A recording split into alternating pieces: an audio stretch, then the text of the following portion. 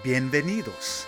Soy Jonathan Clark, conductor de esta entrevista, y hoy hablaré con Arturo Vargas, cantante y guitarrista del mundialmente conocido Mariachi Vargas de Tecalitlán. Bueno, Arturo, bienvenido al primer podcast que hago contigo para mariachimusic.com. Muchas gracias, mi buen Jonathan Clark. Un abrazote, mi buen amigo, de añísimos, de años De de veras que conocerte. nos conocemos desde hace mucho tiempo, ¿verdad? Sí, A propósito, estaba pensando ahorita de cuando te conocí. Los primeros recuerdos que tengo de ti, bueno, en 1977 llegué a la Ciudad de México y yo vivía en los departamentos de San Camilito 25, a media cuadra de la Plaza Garibaldi. Ese edificio colindaba con un centro nocturno que se llamaba Plaza Santa Cecilia, ¿verdad? Y cuando abría mis ventanas en la noche, se oía toda la variedad del centro nocturno debajo. Me acuerdo que siempre abría la variedad un chamaquito que lo anunciaban como Pedrito Vargas. ¿Eras tú? así es, así es. Sí, soy yo. Ese mero Fíjate, era yo. pero no te conocí hasta muchos años después que te presentaste conmigo. Fue un ensayo del Mariachi de América de Jesús Rodríguez de Híjar. Estaban en la calle de Ayuntamiento ensayando y te presentaste y me dijiste, oye, no te acuerdas de mí, pero yo sí me acuerdo de ti, que tú pasabas con tu guitarrón y que fuiste amigo de mis hermanos. Y por cierto, tú vienes de una familia, una dinastía, se puede decir, de mariachis que les dicen por apodo los chilillos, ¿no? Así es, los Ellos chilillos. son Ellos son, eso fue exactamente. Y son hermanos y primos también. Hermanos y primos hermanos. Fíjate que, gracias a Dios, tengo una familia muy nutrida, dedicada a la música de mariachi. Fíjate que la otra vez estábamos platicando con los hermanos mayores, ahora sí que con los chiles mayores, cuántos familiares tenemos que trabajan de la música de mariachi. Y ya hay hombres y mujeres, estamos hablando arriba de 53, 55 elementos de música de mariachi. Entonces, imagínate, ¡Qué bárbaro! Algunos están por la zona de Chapala, ¿no? algunos están en Chapala, algunos están aquí en San Antonio, algunos están en California, algunos están en... Todo el mundo está regado, pero no nada más es mi familia, de parte de la familia Vargas, también toda la familia Basulto, también es mi familia. Mi madre su apellido era Basulto, entonces mi apellido es Pedro Vargas Basulto o Juan Pedro Vargas Basulto. Entonces al padrito que tú escuchabas ahí en Plaza Tecilia, efectivamente era yo. Yo empecé ahí. ¿Y ese fue tu comienzo en el arte? Ese fue mi comienzo en el arte. Y fíjate que empecé ahí a los 7 años aproximadamente. 6 7 años, ahí empecé. Y tienes una trayectoria muy larga. Por cierto, anoche estuve viendo una película donde cantas en dueto con Lorenzo de Monteclaro. Así es una película que se llamó San Juan de Dios es Jalisco, y me tocó hacer la participación. Y fíjate que gran parte de la película se hizo en Plaza Santa Cecilia. Ah, fíjate que nomás vi ese fragmento por YouTube. Ha de estar interesante. Y me acuerdo que me habías comentado que cuando entraste al Mariachi Vargas ya tenías más de 100 programas de televisión realizados. Sí, mira, lo que pasa es que estando en Plaza Santa Cecilia me invitan a participar en varios programas que en ese entonces hacían musicales en el Canal 4 y en el Canal 2. Cuando me empiezan a invitar, pues hice programas, hasta me invitaron a cantar que en ese entonces era el noticiero de moda, se llamaba Hoy Mismo, ese noticiero que salía en la mañana con el señor Guillermo Ochoa, que era quien conducía el programa. Con él me tocó empezar a hacer programas de televisión en el Canal 4 con el famoso actor Chis Chas, que salía mucho haciendo películas cómicas. Y pues ya de ahí me seguí haciendo programas, me invitaron en el programa Alegrías de Mediodía, que después posteriormente se llamó Chiquilladas, jalándose a todos los niños que eran actores para continuar haciendo ese famoso programa allá en México. A mí en lo personal me invitaba nada más en los segmentos para cantar la música mexicana.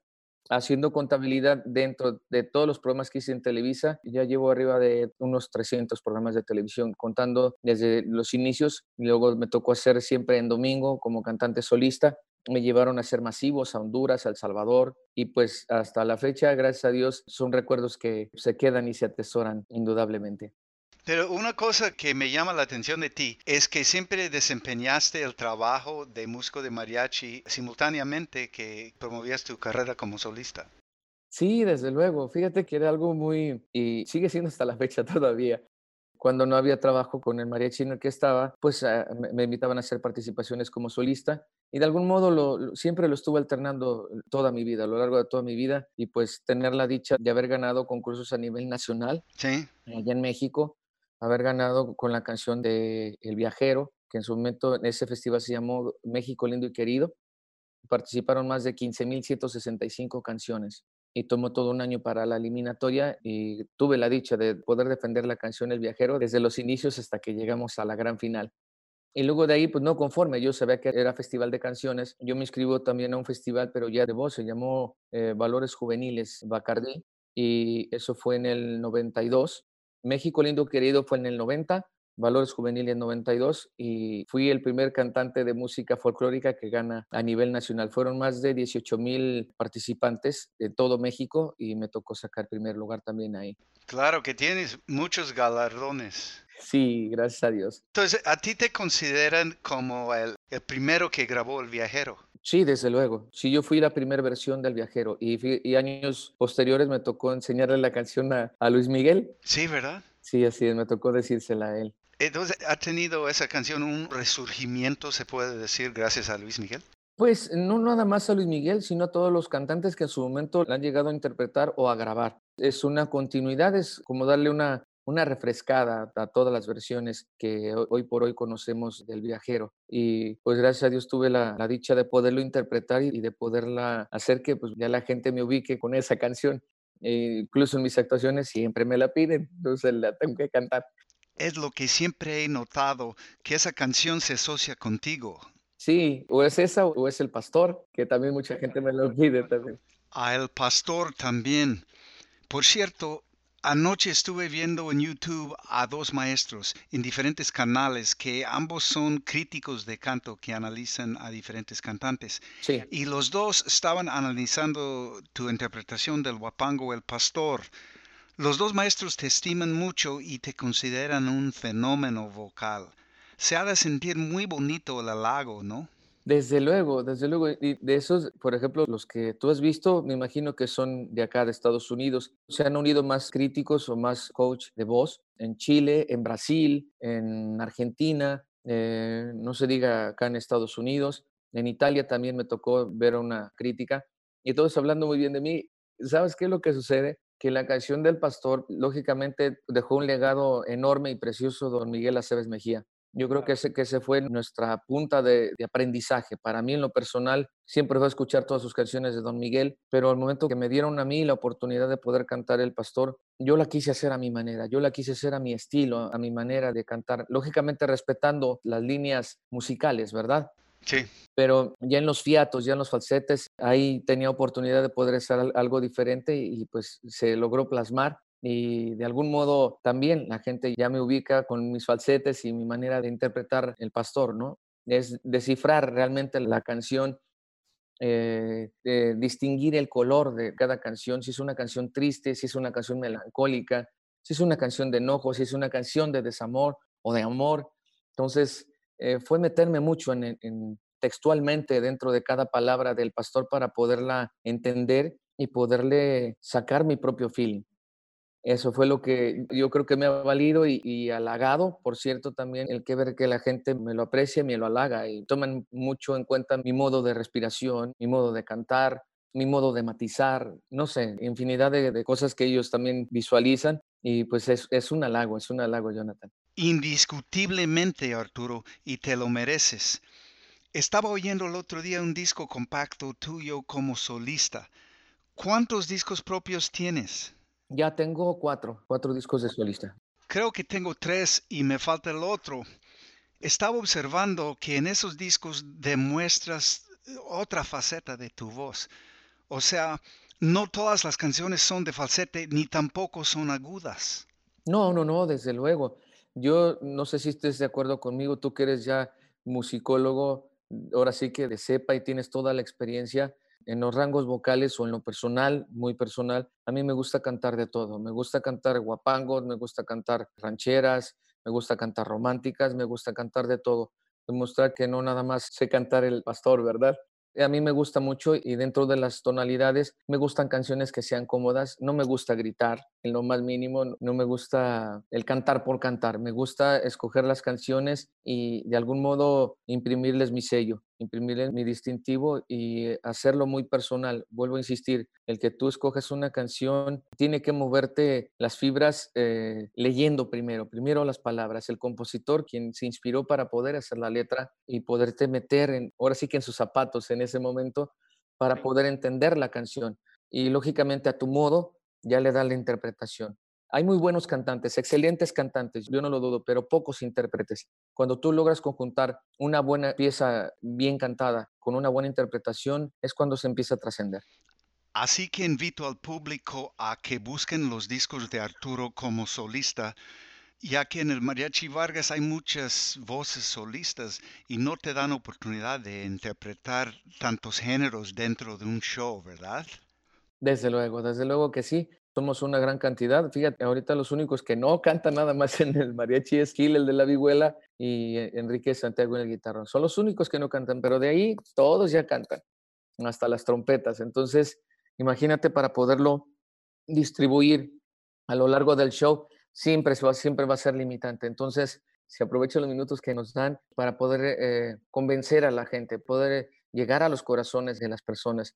Ya bendito Dios, ya pasó más de 40 años cantando, imagínate. Tengo 43, 44 años cantando, desde que empecé a cantar. Y hasta ahorita, hasta la fecha, no me han operado la garganta. Sigo con mi color de voz normal. Gracias a Dios.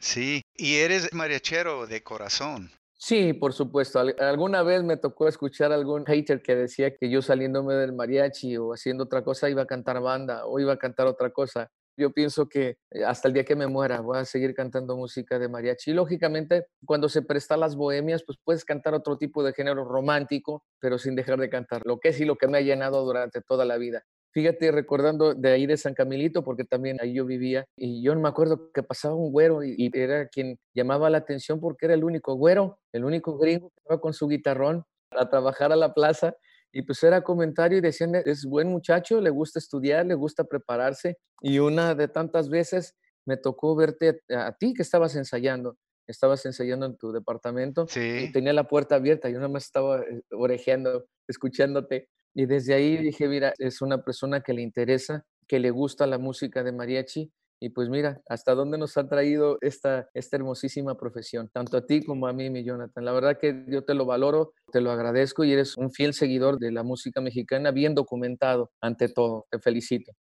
muchas gracias Arturo por tu buen concepto.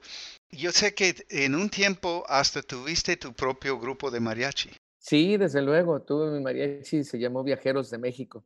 Ahora sí, en alusión al viajero, le puse a los muchachos los viajeros de México. Entonces, estuvimos trabajando, ¿qué será? Alrededor de unos 4 años con mi agrupación, pero la verdad era demasiado absorbente y lógicamente en mis momentos de cuestión de solista, había veces que sí me los pedían, había veces que no me los pedían y pues fue más demandante ya cuando una compañía disquera decidió grabarme a mí solo.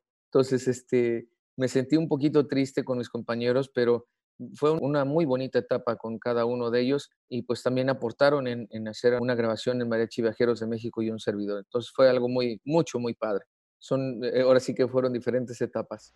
Sí, estuviste, digo, con el Mariachi Juvenil de México también, ¿no? Sí, no, imagínate, me tocó estar ya con varios. Cuando estuve acá en Jalisco, estuve yendo y viniendo al Distrito Federal en la Ciudad de México y luego me tocaba regresar a Jalisco. Pero en mis inicios ya como músico fue con mis hermanos, el mariachi y los hermanos Vargas, y pues ahí empecé a los 14 años, 14, 13 años aproximadamente.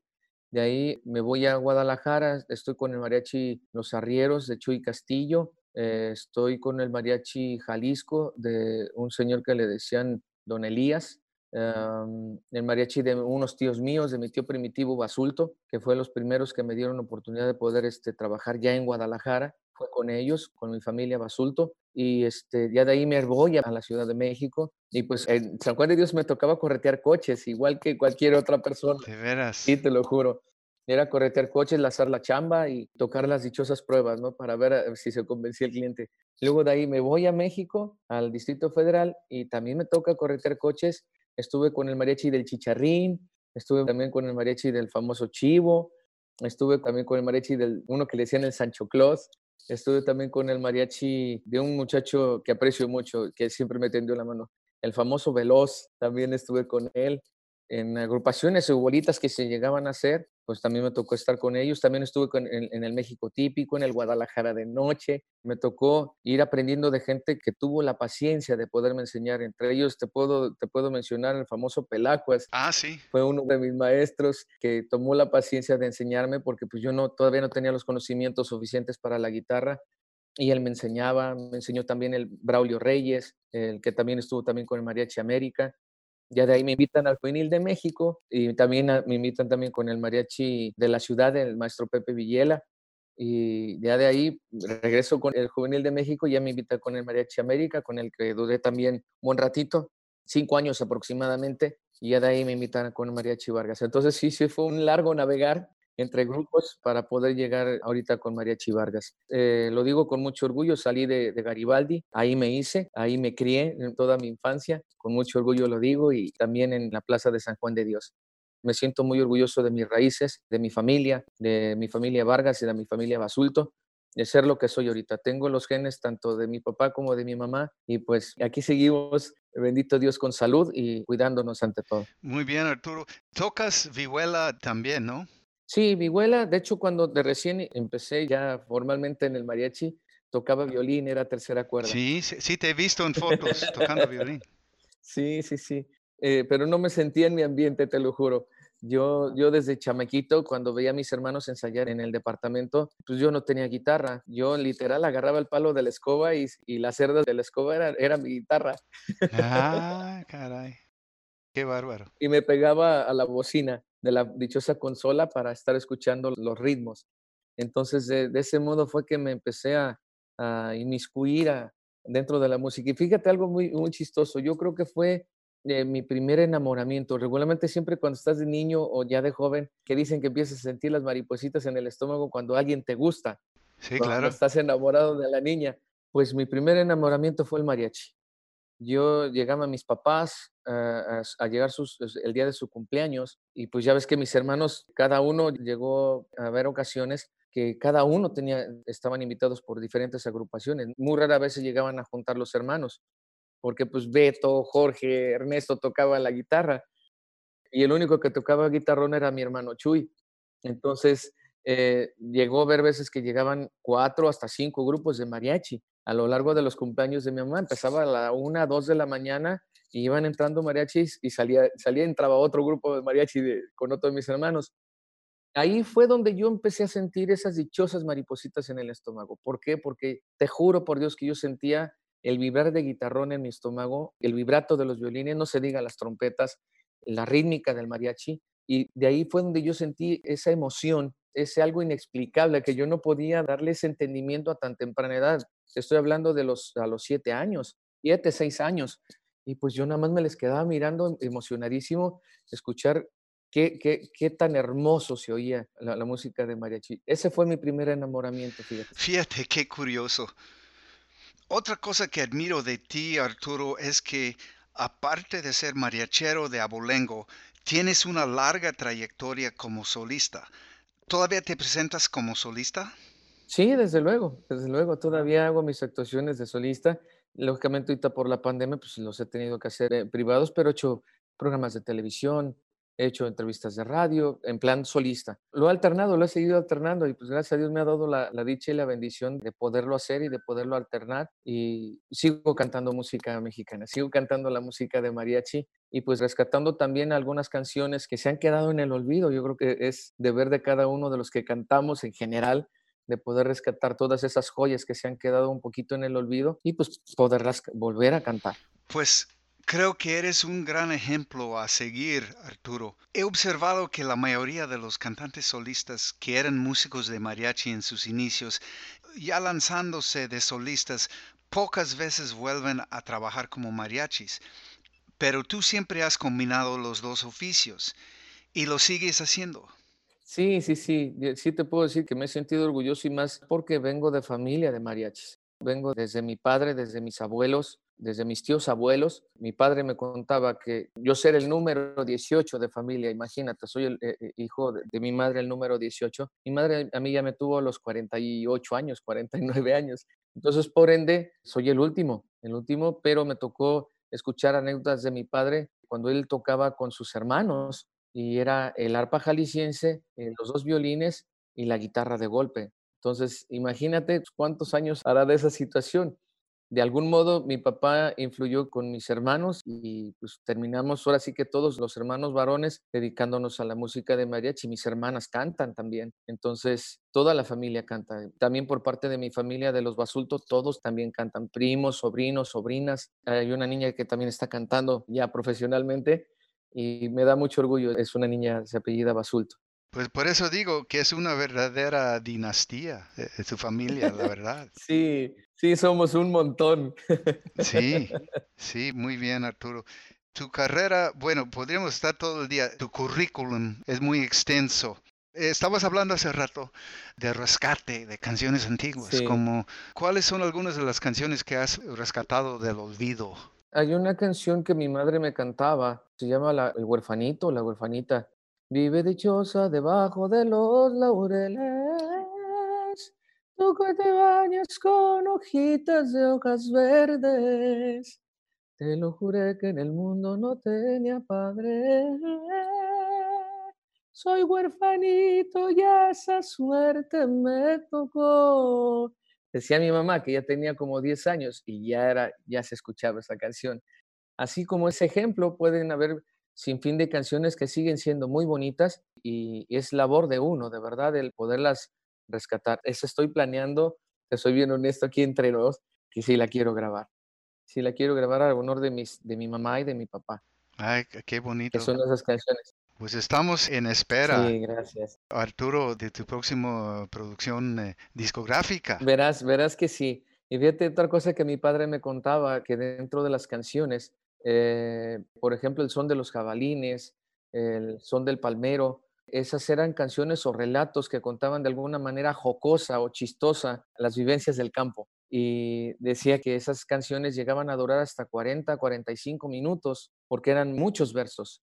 Entonces, cuando se empezaron a comercializar los tiempos para radio, pues se tuvieron que mutilar ciertos versos que en el olvido se han perdido. A mí cuando me gusta ir a pueblos donde todavía hay, veo a señores de edad, luego les pregunto de algunos sones viejos que ya casi no se escuchan y los disfruto de verdad porque cuentan historias muy largas dentro de los sones. El son del pasacalles, el son de los arrieros, son muchísimos versos, entonces es algo muy padre.